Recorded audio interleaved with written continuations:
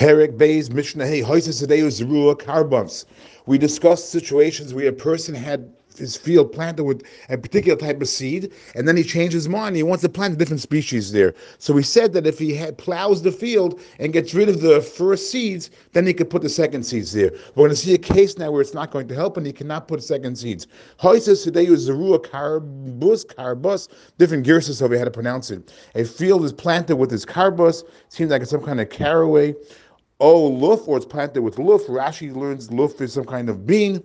The Rambam seems to say it's from the onion family. Either way, lo yehei zoreya. Here you cannot go ahead and plant the second seeds over al gabeim, to plant them over the first seeds. It's not going to work. Why, says the Mishnah? She'enon osin elu l'shalosh shanim. Because here, nothing's going to grow from these seeds for the first 3 years. So therefore, you won't be able to detect the seeds, and therefore you cannot go ahead and put the second seeds there, even if you're going to plow away the first, because you may not get all the seeds. Now, normally we say that you turn over the soil, you plow it, you get rid of the first seeds by letting the first seeds grow some roots. But over here, it's not going to grow any roots. Nothing's going to happen for the first 3 years. Therefore, you cannot go ahead and change your mind and put second seeds over there. The Mishnah continues now with 3 cases where foreign plants grew from the ground, and it looks like it's klayim, because now you have a foreign plant, foreign things are coming up in a field with other things, with a different thing that is making up the field. So is that a problem? The Mishnah has all 3 cases not a problem. Here are the 3 cases. First one, tavu, you have a grain field. She'oluva svicha isatus. You have this aftergrowth.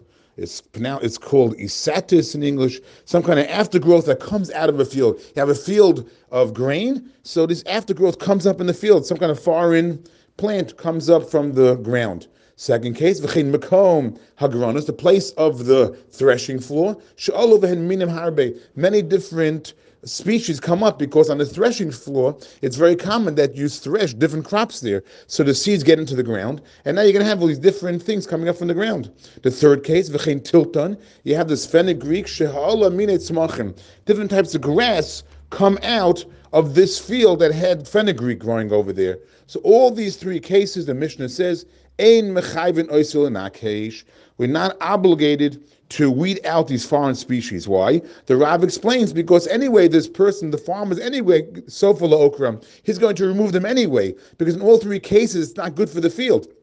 For example, let's say the first case, you have the grains where you have the svicha yisadim coming out of it. That's not good for the tfuah, for the grains. And the case of the threshing floor, also, you want a smooth threshing floor. You don't have all these different foreign plants. Also, the third case with the fenugreek, the grass is not good for it, because the Rav explains that this is Michael Adam, and therefore you want to eat, and therefore these things coming up from the ground are not good from it. And therefore, ein mechayvin oisel nakesh, you're not obligated to weed them out. However, says the Mishnah, in nikesh o kisach, if he went ahead and he started weeding out these other foreign plants, oy kisach, or he started cutting them down, then omlo, we say to him, akor sakol. Now you have to go ahead and remove all of them. Chutz min echad. Of course, one you could still leave there, one min you could leave there, but the other ones you have to get rid of. Why? Because since he started going ahead and cutting down from the other ones, so now it looks like, and he didn't cut them all the way. So if he starts cutting them down, but doesn't cut them all the way, then it looks like he wants them. Therefore, once he starts cutting them, then he has to get rid of all of them. But if he didn't touch it, if he didn't touch anything, so you know it's bad for the field, and so for he'll remove it anyway. So it doesn't look like it's klayim. But if he went ahead and he started cutting them, and he didn't complete cutting them, then it looks like he wants them. Therefore, the Mishnah, in that situation, now you have to get rid of everything except for one min, and therefore you're not going to have an issue of it looking like klayim.